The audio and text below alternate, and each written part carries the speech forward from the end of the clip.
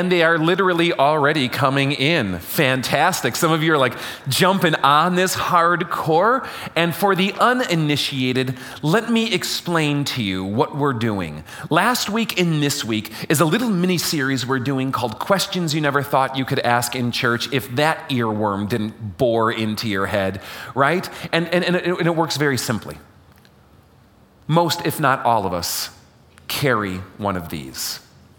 What we simply invite you to do is text the questions that you have about God, Christianity, spirituality, the Christian walk, following Jesus in the world today, how that compares and contrasts with other belief systems, both similar and contrasting belief systems in the world today. Maybe questions about fellowship of faith. Maybe questions about me. Maybe questions about our staff. Maybe questions about our future direction. Look, guys, anything goes. We invite you to text those questions into the number you see on the screen, 815-314-0363 for those who are listening and not watching online, 815-314-0363. I will get them anonymously. Anonymously. But it doesn't even need to be. Because this is a church where we believe asking questions is part of the spiritual journey. We don't have to deny them. We don't have to hide from them. We don't have to shove them down. We don't have to be embarrassed about them. We don't have to be ashamed about them. God wants you asking the questions, and questions about God is a sign of healthy spiritual growth. You know, Reagan said it earlier. Here at Fellowship of Faith, we want to be disciples of Jesus. A disciple is someone who wants to know what Jesus knows, but it's more than that. It's also someone who wants to be who Jesus is. Here at Fellowship of Faith, we believe that Jesus is God who became one of us, not because we have to go looking for him, but because God chose to come down to us to show us who he is, to rescue us, to save us, to love us. And he says to each of us from every single walk of life, come, follow me. And sometimes that can be messy. And sometimes that can be hard. And sometimes that can be confusing. And sometimes we don't really know how. And sometimes we struggle with trying to make sense of how to truly follow him or seek him or know his will in the world today. 815-314-0363. I will get them anonymously, and I will do the best I can to answer them straightforwardly with candor and humility right here on the spot. So, here we go. Wow, I need reading glasses. All right. 2 questions that came in back to back, and I like this one because it really responds honestly to the call that I'm making in this. The first, who do you consider the best Batman actor? All right? I'd love to sit down and have coffee with you over that, and we can pray about that one together. You know, a lot of people are going to go Michael Keaton, and mad props to Michael Keaton because what he did for the franchise in '87 over the old Adam West run is nothing short of just, miraculous in my opinion. But, I'm a Christian Bale fan. And so, I'm putting my stock with Christian Bale, and that's where I roll. So, the second question, a little bit differently toned. What does the Bible say, if anything, about masturbation? If you don't think this should be answered in front of everyone, would you be able to message this number another time? I am so grateful you asked this question, and it's nothing that we have to be embarrassed to talk about, because it is a real aspect that a lot of people struggle with in life, at least at some point in their life, and wonder if they're sinning and wrestle with what they're doing. And if we can't talk about that in church, where can we talk about it? So look, I first want to encourage you on this front that if you are struggling with that, you are not alone. Most, if not all people have at some point, and most, if not all people have been there at some point in their life. A good friend of mine told me how when it comes to what we call, quote, sins of sexuality, the real power behind them is often the secrecy, the silence, and the shame that surrounds them. And when we live with what we struggle or wonder is sin or doubt in secrecy, silence, or shame, I have personally found that's when the devil, his fangs grow. and he's able to take a hold of us because we're never able to break through. Jesus says that those who love the truth will bring what is in the darkness into the light, meaning it is something that we can bring to God in prayer and openness and confession, and to those that we trust in the body of Christ as well. And if you are mired in this, shall we say, struggling with this, I would love to meet with you one-to-one, as this text might indicate. But let me give you just a couple of 30,000-foot elevation insights into the topic. First, it is never mentioned in the Bible, which means any kind of "thus saith the Lord" is very difficult to make.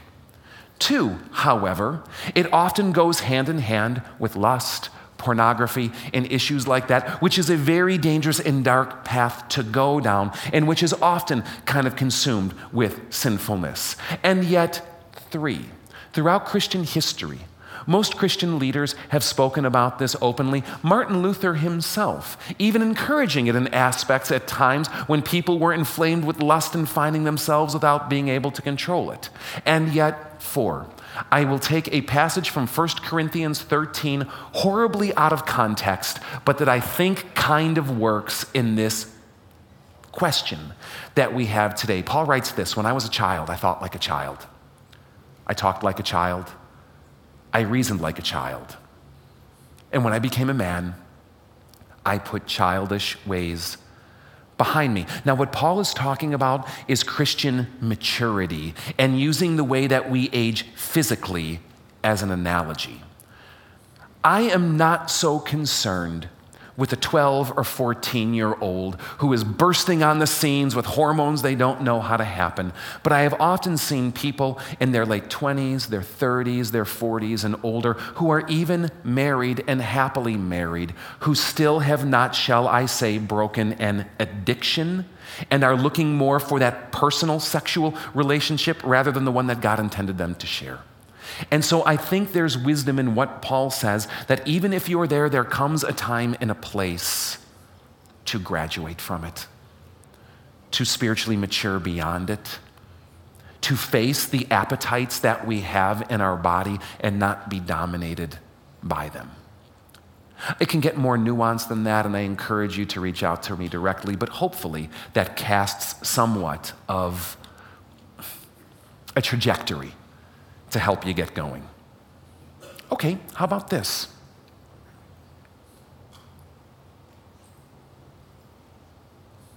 What would your last meal be if you were volunteering to go to Hungary for 4 weeks in Europe? Spaghetti. Marinara or meat? Marinara. Meatballs? Yes. Italian sausage? No. Bread? Yeah. Sides? Got it. There you go. There you go. Here's a question, and I think it'll take a little unpacking. What do you think about progressive revelation? God sent us the major religions at certain times over history when the world and humanity was ready.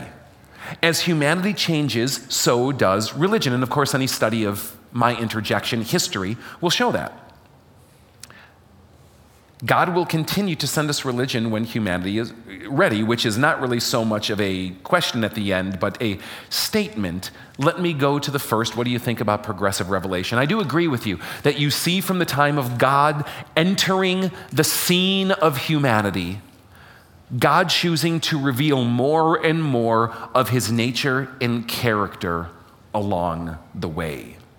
But the mistake that I think you can easily fall into is believing that there will continue to be progressive revelations of who God is in some major kind of way. And this is why I fundamentally say it's a mistake. If you read the New Testament letter called Hebrews, it roots itself in the idea of, shall I say, the supremacy of Christ, or how Christ is better, particularly against the old Judaic revelation, but by extension, all other revelations God has been making among people at various times and places throughout history. And the point that it fundamentally makes is that finally, in Christ, we have the ultimate revelation. And so that there is no better revelation we will have of the nature of God outside of Christ. Now, some have taken that to say, well, there's a progressive revelation from Christ, then who's the greatest of prophets, to then Muhammad, who is the greater prophet, and that was a progressive revelation. The Church of Latter-day Saints will talk about a furthering revelation on top of the revelation of Christ, and I think fall error to this exact line of thinking because it pinnacles at Christ. The cross is the top of the mountain. That is the clearest, according to the New Testament, revelation of who God is. So to seek something more or better than Christ misses the clearest picture God will ever give you, and two, goes in a different trajectory than what the New Testament claims. But I appreciate the question, and I think it's a great one, and thank you so much for asking it here today. Two questions. One is, from last week, and then one came in today. The first question, do angels sleep? I love that. Do angels sleep? The Bible fundamentally does not answer the question. Like you can't open up to like Isaiah 6:5 and go, angels sleep, or something like that. But it would seem that the indication is that they don't. And the reason it would seem to be indicated that they don't is twofold. A, not being a physical body, it would be interesting to argue why a soul or a spirit would need to sleep. Now that's speculation on my part, but I think a speculative path worth exploring. More significantly, you do see, especially in the book of Revelation, highly symbolic, mind you, but you do see in the book of Revelation, and books like Daniel, and books like Isaiah, and books like Ezekiel, and I can go on, where it talks about the 24/7 worship life and ministry that the angels have. Now, I know that could be speaking generally, and they could be sneaking cat naps in between, but it just doesn't seem to be the sense of it. So I don't know, but my understanding of the Bible leads me to believe that they do not. However, why do we understand and think that all angels are the same? Angel is a job description. Angel is not a species. And so you see in the Bible there's different kinds of quote, angels as well. And so there might even be some sub-variety in this within the taxonomy of how you outline them. Now, I've heard we shouldn't be unequally yoked with our partner. But at the same time, we're encouraged to love those who don't know God. How do we work through the contradiction when looking for a partner? Great question.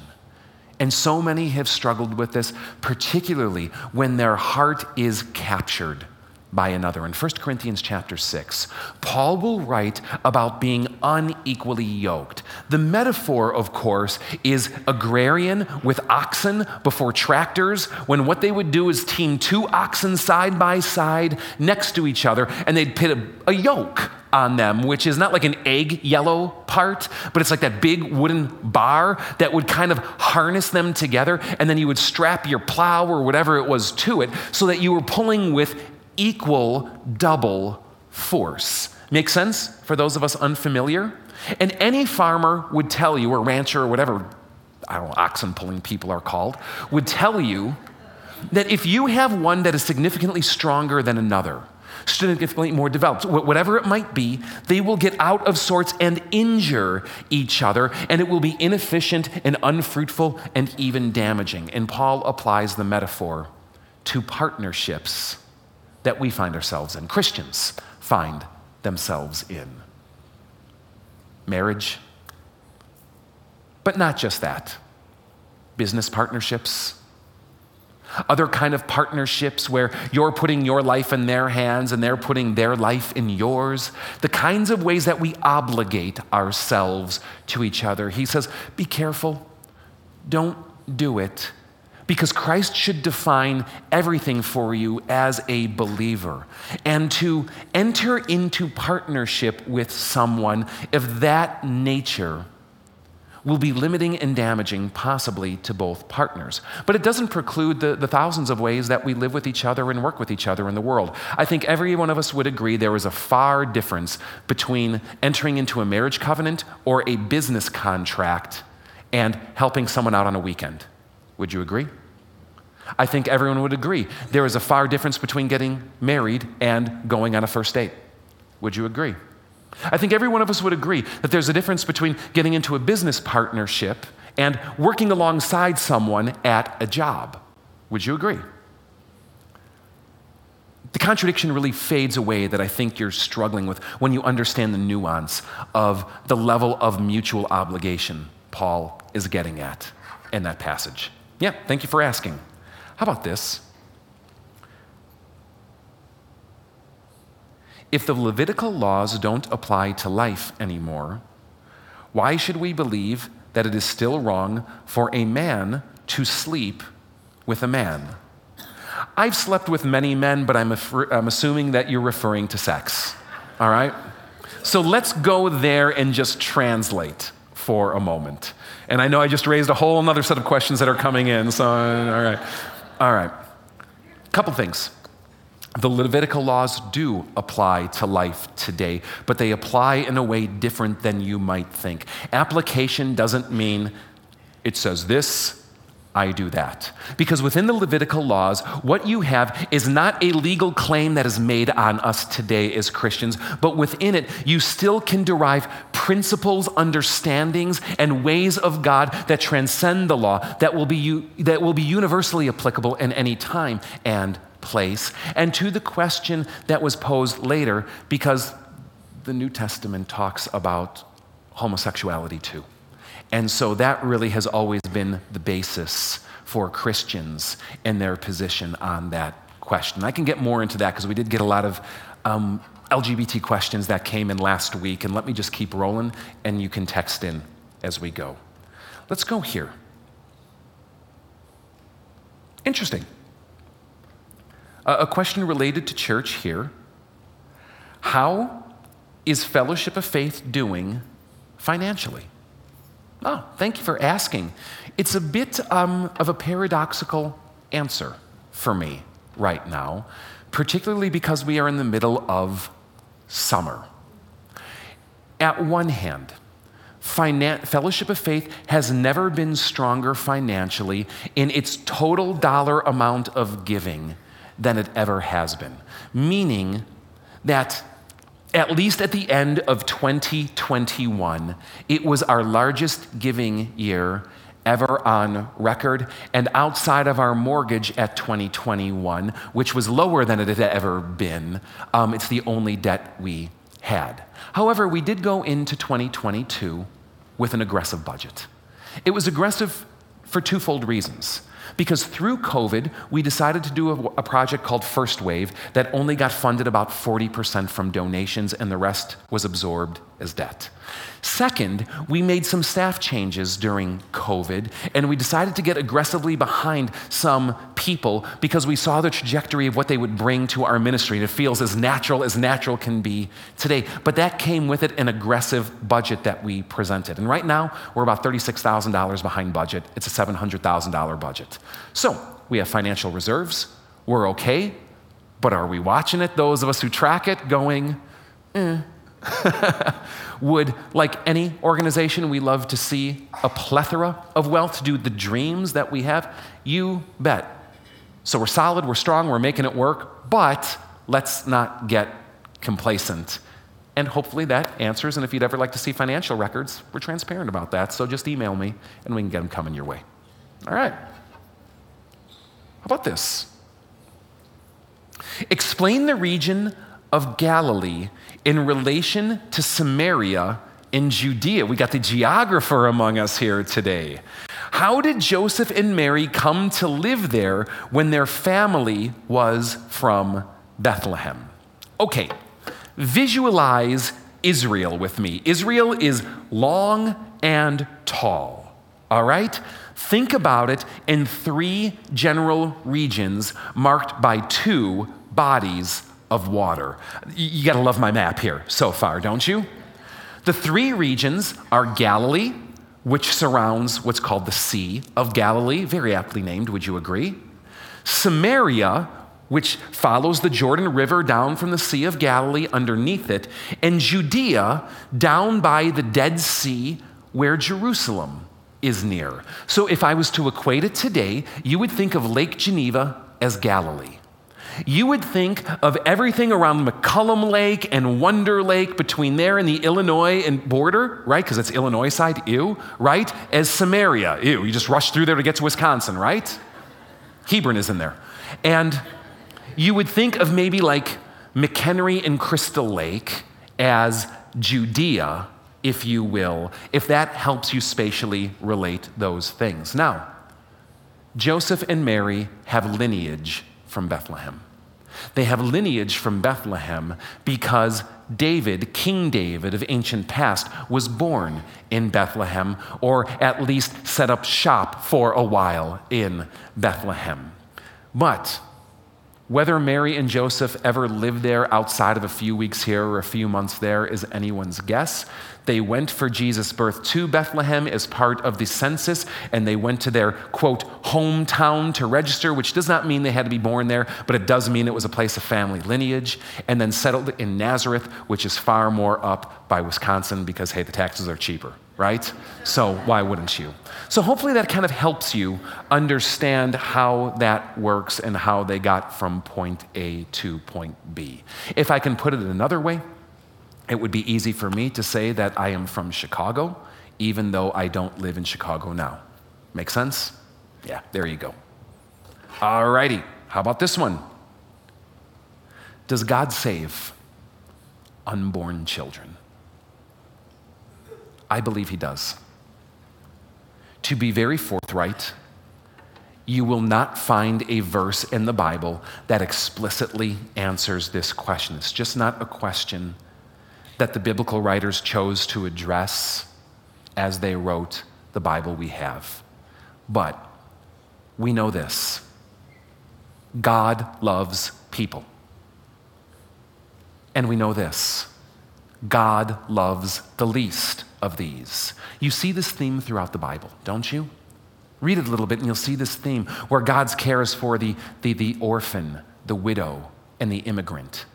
Often be called an alien, but that's what it means. And you'll see that throughout the Old Testament. You'll see Jesus in his ministry going among the marginalized, those who are despised, those who are in the outside. Paul will say, think of what we were when we were called. Not many of us were of noble birth. Not many of us were wise or strong, but God chose the lowly things of this world and the foolish things of this world and the despised things, the weak things of this world, if you will. And what is more vulnerable, lowly, and humble than an unborn child that can't fend for themselves, completely dependent on their mom?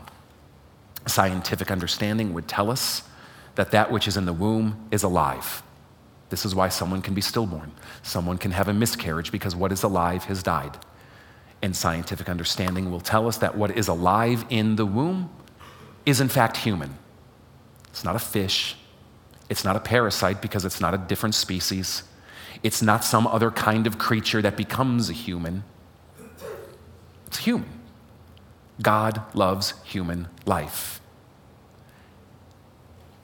And it would be strange, I think, to think that God would get caught in a loophole. Well, they never heard the gospel and accepted Christ as their Savior. Tough rocks for them. It's with questions like these that we have to go more to the character and nature of God rather than a specific verse. And I think the character and nature of God would seem to indicate that while we are all sinful from the time we are conceived and therefore all in need of a Savior, Jesus Christ died for the sins of all people and the world. And where sin increases, grace increases all the more. And God, in his way, can root through and despite our worst actions, work his presence among people. So yes, I think it is very likely, and I think it can be argued, that if you are concerned for that unborn child, God is even more concerned for that unborn child. And if you love and have compassion and seek justice in that, God all the more. Great, great question. All right, let's do this one. Have you thought about covering the book of Revelation in church? Why or why not? Yeah, love it. We've actually covered the book of Revelation here at least twice in the past 10 years.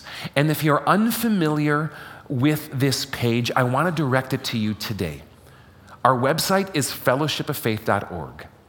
On that homepage, you will find a link to something we call FOF Plus. Can you guess what that is? It is where we store all of our digital content and all of our streaming, and we even have people live streaming from that page today. But on that page, you will also find links to sermon archives, and you can search by topic, you can search by date. Just go in and search Revelation, and you will have more fodder there that you will find over the past 10 years than you can imagine. But I've got good news for you. Starting in August of this year, what we are looking at doing for our preaching trajectory, if I can put it that way, for the 2022-2023 school year is something that I'm simply calling the last apostle.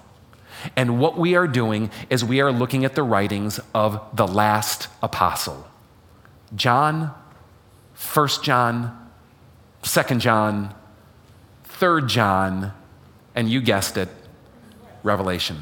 So hang around. You might catch it again. One person halfway likes it. Here we go. Is it okay to be cremated as a Christian? Yeah, it is. It is. I know there's some debate over that among some people. And if you have more deeper level questions than the simplistic answer I gave, come talk to me. I just want to point out this. It's not so much the method of how your remains are processed as the intent and purpose behind it. Because for God, the body is just as important as the soul. Some people live with a strange Greek philosophic Platonic dichotomy that they think God is only interested in spiritual things and these material things, they just fade. It's just a meat suit we got to put up with for maybe several decades until we can get on and get free, right? That is not Christian or biblical understanding. God is all about being incarnate. You know what that means? Like in the flesh, incarnate. Have you ever heard? The body is important even in death, and God will redeem that body even though it decays. And whether it's earth to earth or ashes to ashes or dust to dust, it's not like, well, I can't deal with that one. No, it's fine as long as the intent is to bring dignity and honor to this person that existed, and that person continues to be that body even though their soul gets to go and be with Christ in the interim until he comes again. So yeah. Here's one. I want to tithe fully, but my husband does not. How can I honor God and my husband? You are not the first person to struggle with this. You are feeling firsthand the difficulty that comes with being unequally yoked. And the good news is there is hope through this dilemma. God wants you to honor him, and the way that you honor him is by honoring your husband, unless your husband is calling you to do something in contradiction or contrast or against the spirit of God's calling for you and obedience to him in this world. Simple as that. But it doesn't get you off the hook, because what that might translate to is going, okay, I don't have to worry about it anymore. I'll just do what he wants and not create an issue. That is not what God wants. I really believe this, that at least in 99% of the situations that are here today, God wants you to have that conversation with your husband. Not arrogantly, not with an air of superiority, not browbeating or nitpicking or condemning, but sincerely and humbling going, blank, this is a struggle for me. This is important to me. I love you, but God means everything to me. And by loving God, I know that I can love you even more. It bothers me and hurts me that I cannot give to support the work that God is doing in this world directly. and have that conversation. It might be awkward, it might be difficult, it might be emotional, it might be something you would rather not rip the scab off. Doesn't sound like it's healing. Rip the scab. And somehow navigate a path through with honoring each other. And I do believe that if you pursue that sincerely, you will find a way. And you can always come talk to me for follow-up too. My friend came out gay recently, and he asked if he's accepted in heaven. Got a number of questions last week, very similar to this one today. One that I'll do by extension, that I think brings focus to a very complicated set of questions, was the question of whether someone being gay, if they would be embraced at Fellowship of Faith.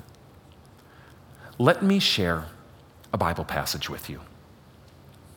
You can find it in Matthew chapter 9. It says that as Jesus is walking along, he sees a man sitting at a tax collector booth. And he turns to him and he says, "Come and follow me." And it says that this man, who we find out is named Matthew or Levi, later to become one of the 12 disciples, comes and follows him.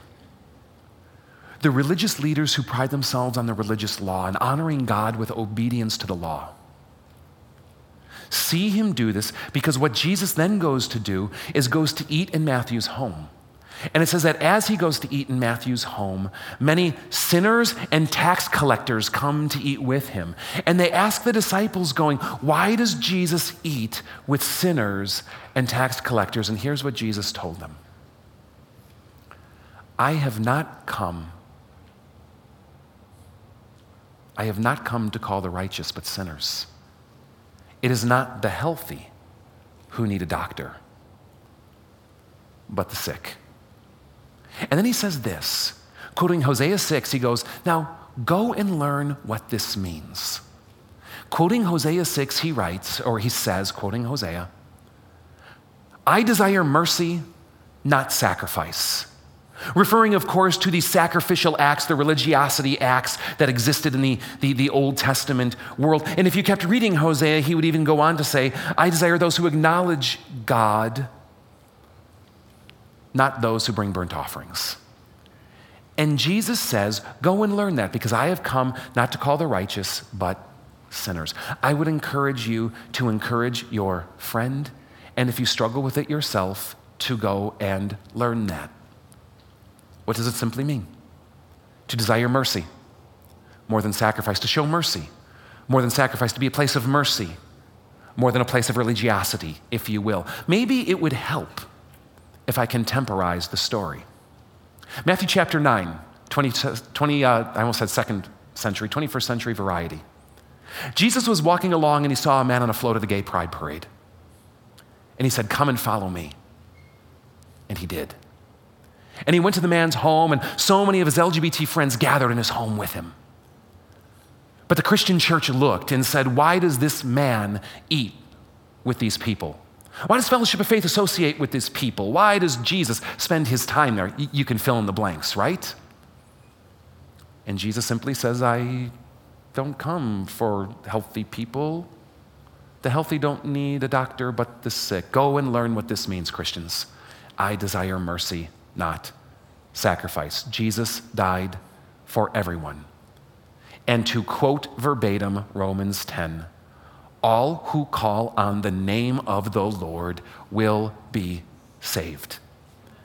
Everything starts from there. And from there, we can explode on the scene what it then means for people of every stream and walk of life to follow him. Thank you so much for asking on something that is so sensitive, difficult, and hard, and so many who do attend Fellowship of Faith, right? Who fear in secrecy, silence, and shame, right? It's not hypothetical, it's actual. Now, a different question comes in. Can a Christian lose their salvation? And then as a side, it says, how do you interpret Hebrews 6? Hebrews 6 is a very frightening passage. And if you want to go deeper, I did a master's thesis on it, and I can send that to you. Just reach out to me directly. But I am going to give you the 60-second version. Most Christian theologians and most Christian history says yes, you can lose your salvation. A minority of Christian thinking says no, you cannot, followers of John Calvin and his stream. I will tell you what I believe to be what I think is biblically and theologically correct. Yes, I do believe that you can lose your salvation. It is a gift that can be despised, rejected, or cast aside. And the entire point of Hebrews is to take that possibility seriously. Now, I think it would be dangerous to think that somehow there's something capricious going on where it's like, saved, not saved, saved, not saved, saved, not saved. But I do think we can set our lives up on trajectories of growing closer to God or more distant from God. That's what sin does. It has that kind of effect. And this is why we need to take sin seriously in our life and God's call to holiness and obedience seriously in our life. Because what it does is sin calluses and hardens the heart. And it is perceivable and conceivable that at some point you can harden yourself through sin so much that you end up sealing yourself against the Holy Spirit and cutting the pipeline of grace. Hopefully that gives you some insight, and I can give you some resources to read even more if that would help. For time's sake, let me do 2 more.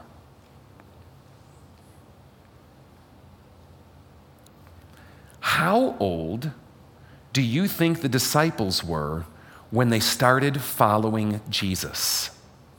I have heard that John was probably the youngest disciple. Oh, I love this question, and I get so geeked about this question because don't we, those of us who grew up in like church land, don't we often think of and perceive the 12 disciples as being 50-year-old balding men with big full beards?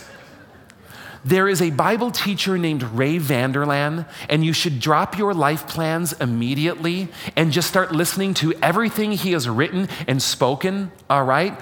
Who makes a very compelling case that when you understand discipleship from a first century Jewish world, that our assumptions of age might be quite mistaken. Ray will not say this is a hill to die on. But he says you can make a very compelling case and would even argue for a number of biblical reasons and cultural reasons that the average age of the disciple was a teenager. Mary was probably a 14 or 15-year-old girl, and she was given the responsibility of raising the Son of God. Jesus raises up 12 freshmen in high school and says, you will do greater things than these, and puts his entire movement in their hand. This is why I think that students and student ministry is the ministry of today and not the ministry of tomorrow. John may have been as young as 11, 12, or 13 years old, given his lifespan and given the way that Jesus treated John as the beloved one. He's taking care of the little kid in the pack. It kind of logically starts clicking, and there's other compelling reasons. Peter is the leader. It would not be uncommon in the rabbinic stream for there to be a team of disciples, and just like you got a football captain, you've got kind of like a discipleship captain who would often be like the oldest disciple or mentor or apprentice, if you will, who would be in maybe his mid-20s, which would explain why Peter is married and has a mother-in-law, but you don't hear it on the rest who are still fishing with their dads. So imagine Peter being the leader of the pack, maybe in his mid-20s, maybe his early 20s, with the others being high school age kids and John being a middle schooler. Oh my gosh. Now, you can't swear by it, you can't insist on it, but why are you insisting on 40 and 50? Because I think it's shakier ground than that. Don't you want to go break stained glass windows now and like replace them? Wouldn't that be great? And here's what we're going to do for the last question of the day, the most recent that just came in 2 minutes ago.